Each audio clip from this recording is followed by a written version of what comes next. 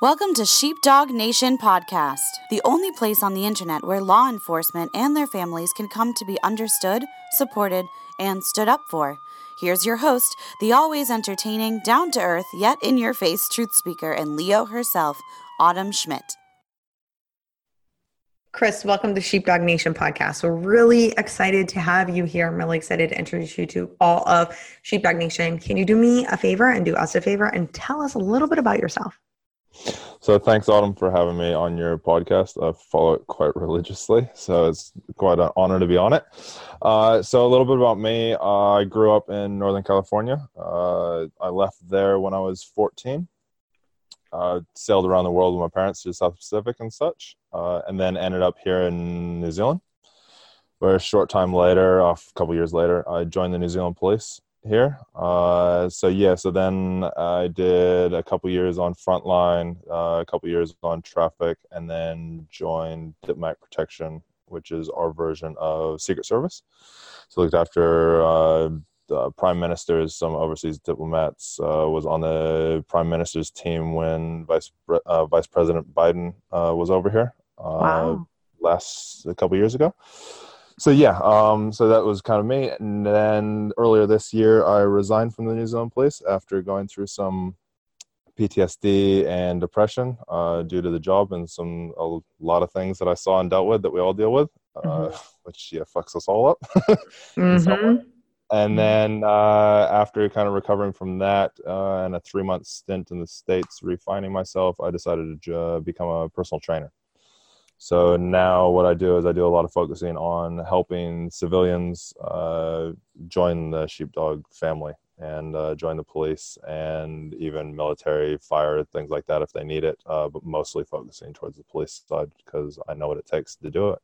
Absolutely. And I just want to say this too, and I just want to say that like I totally really, really, really admire and respect like the fact that you're willing to come on and be like, hey, I did all this stuff and like it fucked me up because, we as police officers, we're not trained to like be normal and human and admit that shit, And so it's really cool. It's really cool and admirable for you to be like, hey, yeah, like I saw some shit, fucked me up. Like I'll talk about it now, but so thank you. Thank you for being here. Well, thanks, Autumn. Yeah, no, that's one thing that I found was probably the worst thing that I could have done is not talked about it. And I did that. I went through it all twice while I was in the police.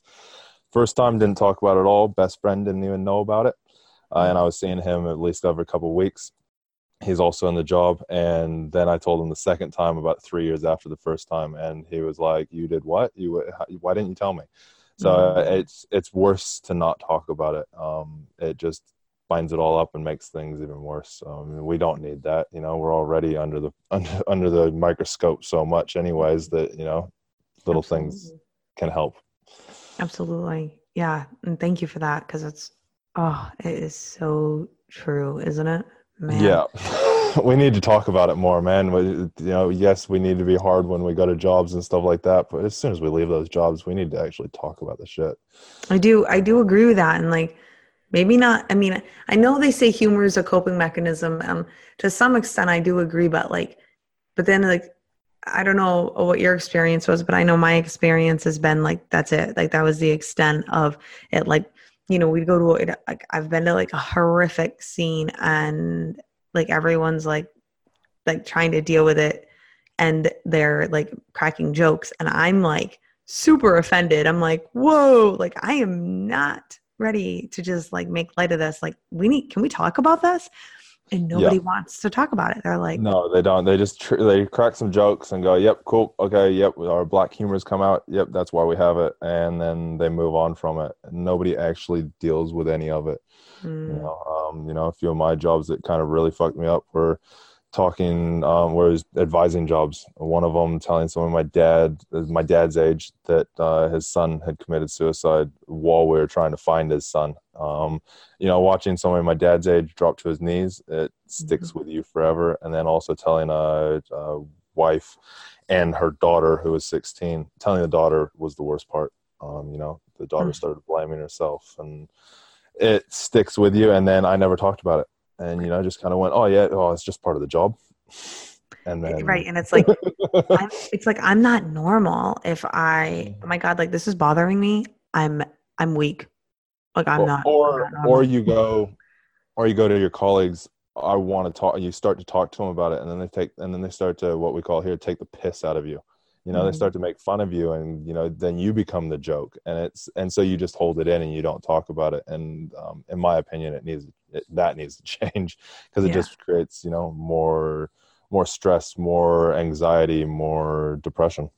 So. Yeah, absolutely. And that's exactly why I'm my mission here at, Sheepdog Nation. And as you know, you've listened to me. I talk about anything and everything, and I'm pretty in your face about it because of that stigma, because of when there was times, I mean, hell, to be honest with you, I had to go see a fucking counselor when I was 10, because nobody would talk to me about shit. Like, I'm like, Yeah. I need to talk. Like, I'm emotional. I'm having issues. Somebody fucking talk to me. And everyone was like, yeah, no, nothing's wrong. And then you come home, and you don't want to put the burden on your partner. Yeah, yeah. As well as, I don't want to tell my partner about the person that I picked up off the railroad tracks. Yeah, no. Nope. She doesn't need to know that. Mm-mm. But then you're like, who do I talk to? Because you can't talk to your partner, you can't talk to your colleagues. So then you just stuff it in. And I think if we can change that mentality, I think that those horrible numbers of officers taking their own lives being more than getting taken by the people we're trying to arrest, I think they can change. So hopefully we can do well. Absolutely. And so you kind of just touched on it, but I just want to ask you, so was that like the most stressful situation you think that you dealt with? Like what would you consider? So I'd say, so that was probably the final one. I mean, you know how it is in the police, everything's very stressful. It was that, and also I had a female partner of mine who was in the job longer than I had been, get assaulted at a job. So the guy tried to run away, and she tried to stop him from going out the front door, and she got haymakered. Oh, no. Knocked her back. I chased him, sprayed him with OC spray, and arrested him, caught him. But I took that one. That one was probably my turning point within the police a little bit, and that was probably one of the most stressful, trying to deal with that. It was, I took that quite close to the heart, because in my mind, it's protect females, not let them get assaulted or assault them myself. So I'd say that was probably one of mine, and then those other two are probably those three would probably be all on par with themselves with the most stressful jobs that I went to within the police, and for my mental health. And so how did you deal with the stress? Like, let's talk about that. Like, we obviously know it's a stressful job. You've had some stressful situations. How'd you deal with it? So those jobs at the time, I'd say I didn't. At the time, I didn't really have any tools or anything that I knew how to use to deal with it. I mean, my coping mechanism was doing, which I've come to learn the actual name of it, but box breathing. So I used to do similar stuff like that, the slow in through your nose, out through your mouth. Used to do that through all the years in fitness and that as well. And even swimming and that when I was competitive when I was a kid. And so I used to do that a lot anytime I'd get in kind of stressful situations, just kind of slow myself down. Back then, when I was in the police, my release was either going shooting, to some range therapy, or I would just work on. I've got always had 4-wheel drive, so I used to just do that. That's awesome.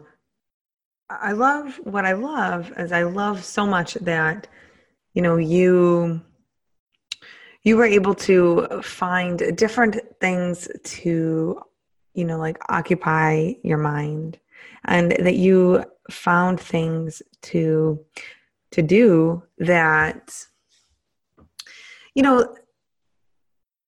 he didn't let you dwell on the job. I just think that so many times, especially sheepdogs, we find a way to just, we need to find a way to just not dwell, right? So the thing is having the hobbies, and I know you're going to tell us obviously about your fitness journey and stuff like that, but having the hobbies and having things to take your mind off of the shit for a while, also I think is really beneficial.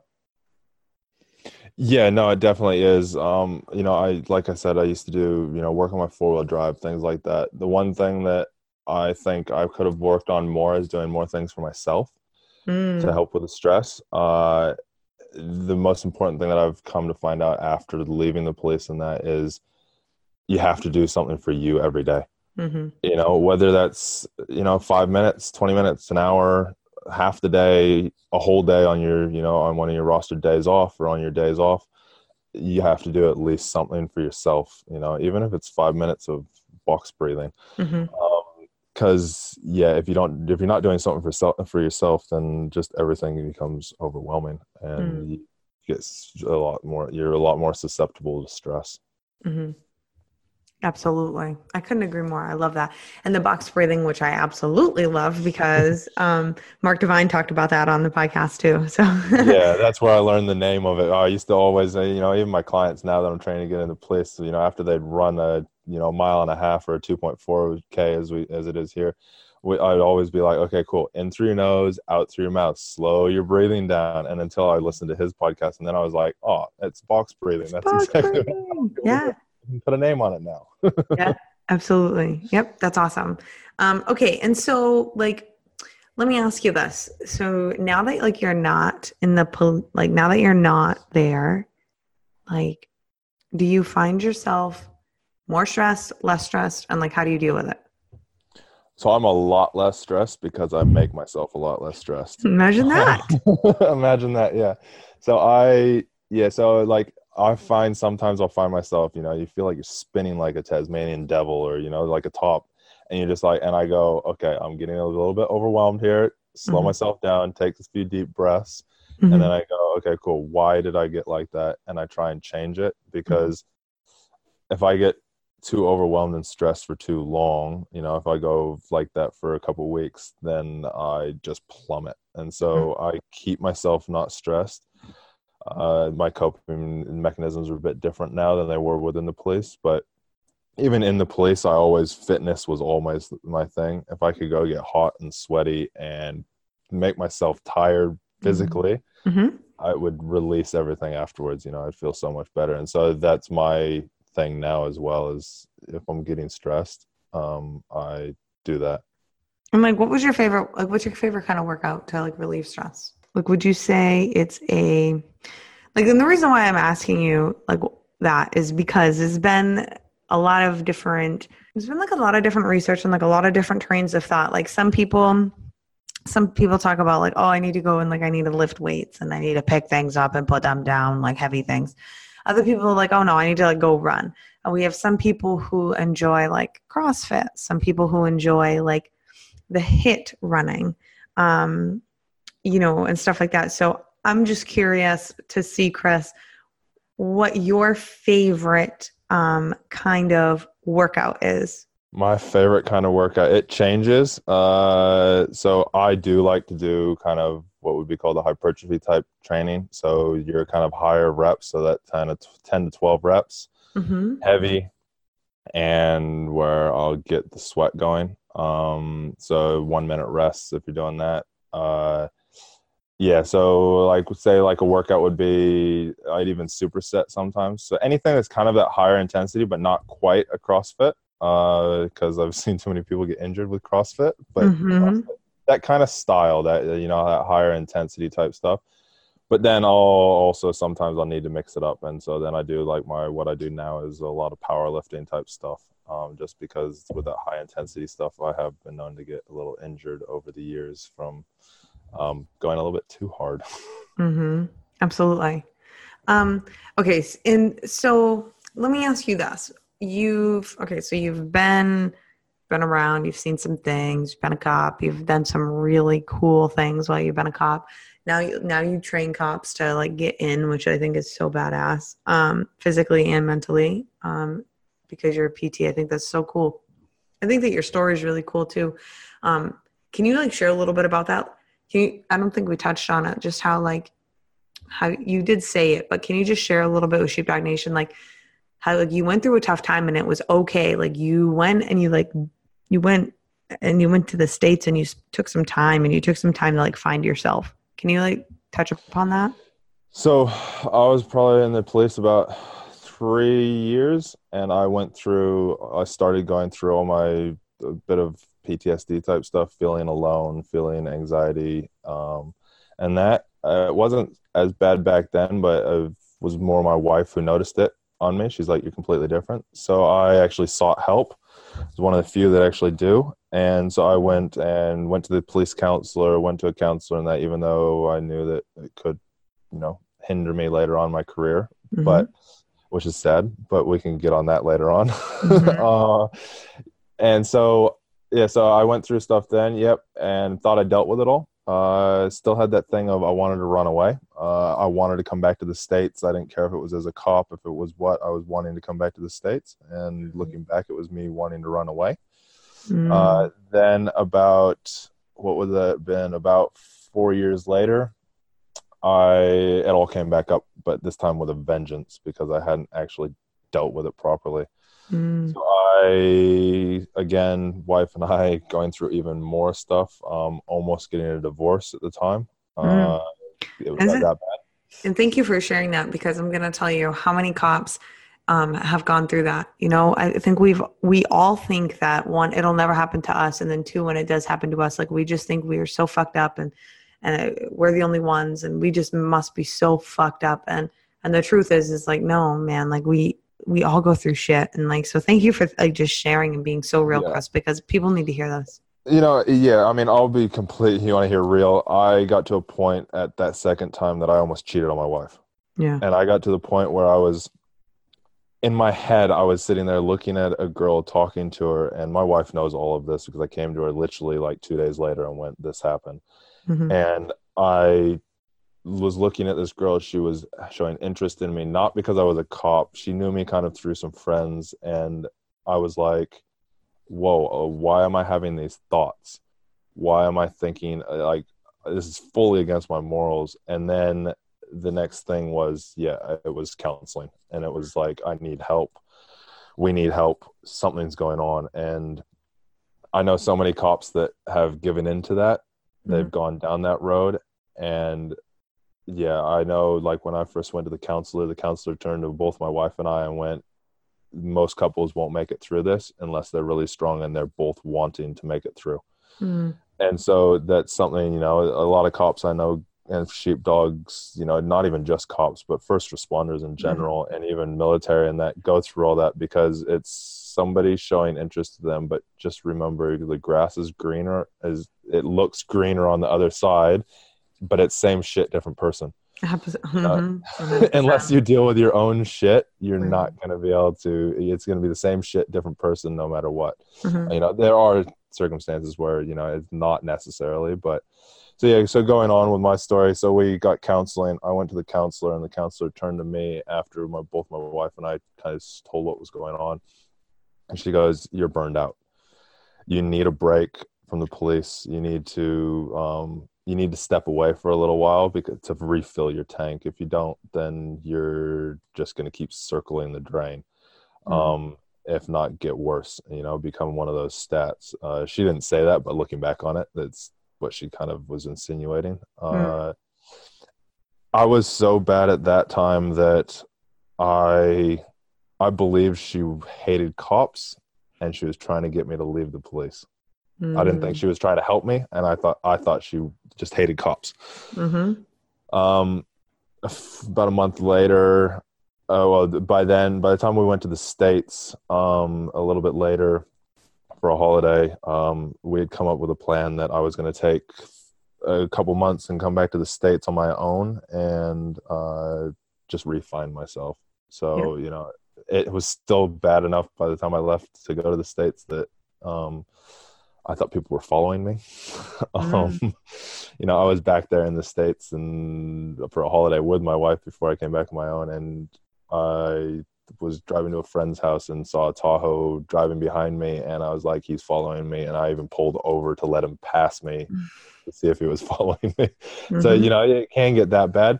So I came back. I did 8,000 US miles, started in my hometown of Redding, Northern California, and drove all the way to Houston, going through Nevada, Utah, Colorado, all that, and then turned around and came back. So I did a big circle. And yeah, so I refound myself, came back to New Zealand, and was better, but not perfect. It's been a long road. I still have bad days, as we all do. They're not as many though.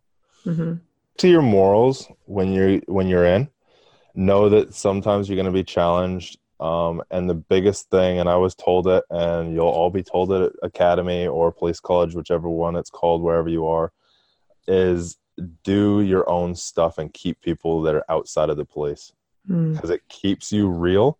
Even if it comes down to being as blunt to them, saying, look, I'm not at work, I don't want to talk about it. Your first year, you're going to be ecstatic about it. I'm sure you were as well, Autumn. All you want to do is talk about it. It's sometimes best to actually not, because general public civilians don't understand it. They think it's awesome. They think it's cool, but all they see is the glory. They don't see the guts. 100%. So keep it real. Keep friends outside of law enforcement, as well as do something every day that's for yourself, that's not just surrounded around work. So that's kind of some of the things that I'd recommend that I didn't do enough of, that I think will help. And yeah, enjoy it. It's still fun. It's, and look after each other.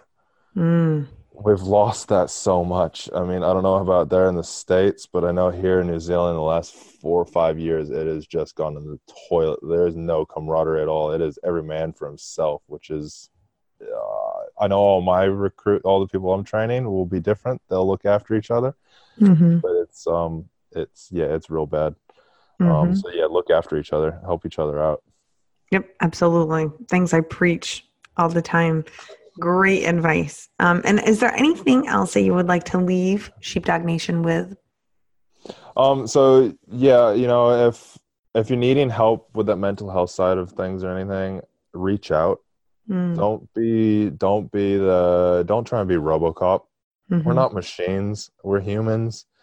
We're meant to have emotion. We're meant to have feelings. Use those on the street, man. They saved my life when I did use them so many times. I mean, I have colleagues of mine that have, they've had to spray people. They've had to, over here, we don't have to, we don't draw our guns quite as often, but they've had to draw their gun when they've had it on them and stuff like that. And everybody's like, how did you only spray one person in 7 years? And it's because I used my mouth and my intuition. So, be smart, be humble, and yeah, if you need help, seek it out. I'm here, Autumn's here. We've all been there, we've done it, and we're willing to help, and yeah, just seek help is the biggest thing, because you'll all go through it. You'll go through it one day or another, whether you know it or not. Yeah. Thank you, Chris. It's huge. And thank you for being, so humble about that. And Sheepdogs, seriously, take us up on it, take us up on it. And, because I know there's some people listening to this, and some of you are going, I'm not fucking soft. They're fucking soft. What's wrong with them? Right. and maybe I used to be that person. Me too. I totally was. It's like, what the fuck is wrong with them?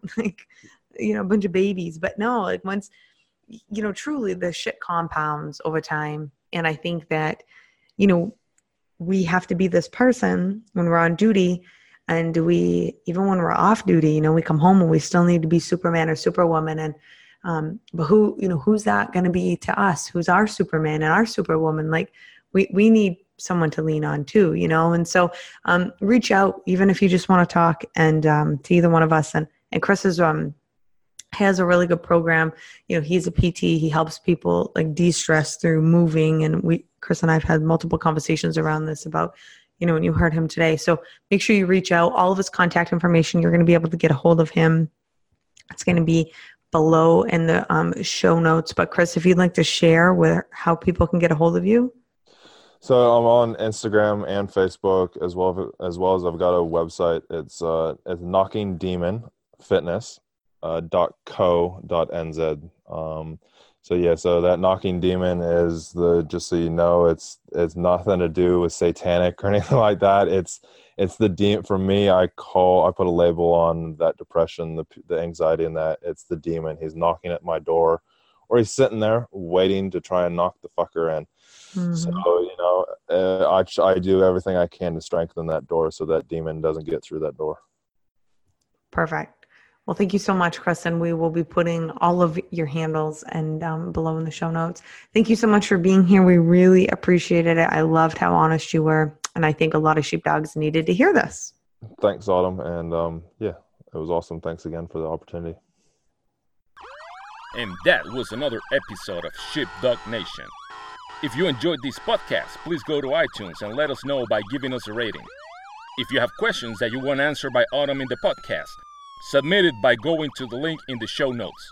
As always, stay safe and watch your six.